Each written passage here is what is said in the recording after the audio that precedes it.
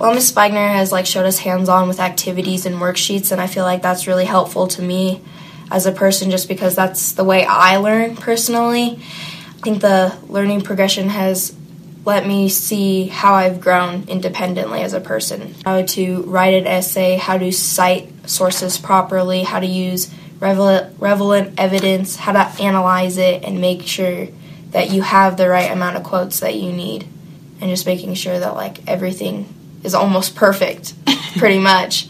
Writing's my favorite thing to do, so I think it helps me learn on the things that I'm doing wrong and the mistakes that I'm doing so that in the future I can do better on my work and eventually not make those same mistakes over and over again on my paper.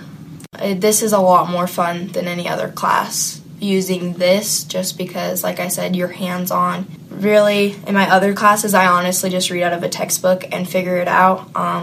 For science, I read out of a textbook and then we kind of figure it out ourselves instead of him explaining it first. And then afterwards, he'll explain it, and you figure out that you got all those questions wrong. But I like the learning progression because she explains it first, and we get to do activities about it and worksheets with it, and then we'll take a test or whatever, and I know what I'm doing that time. So I feel like a lot of kids hate it when a teacher just stands up there and talks, or if they just have to read out of a textbook. Write on the board or make it interesting and fun for a student to learn, because I feel like my class, personally, I think they learn a lot better when we have fun and they're not always just sitting there while we get lectured.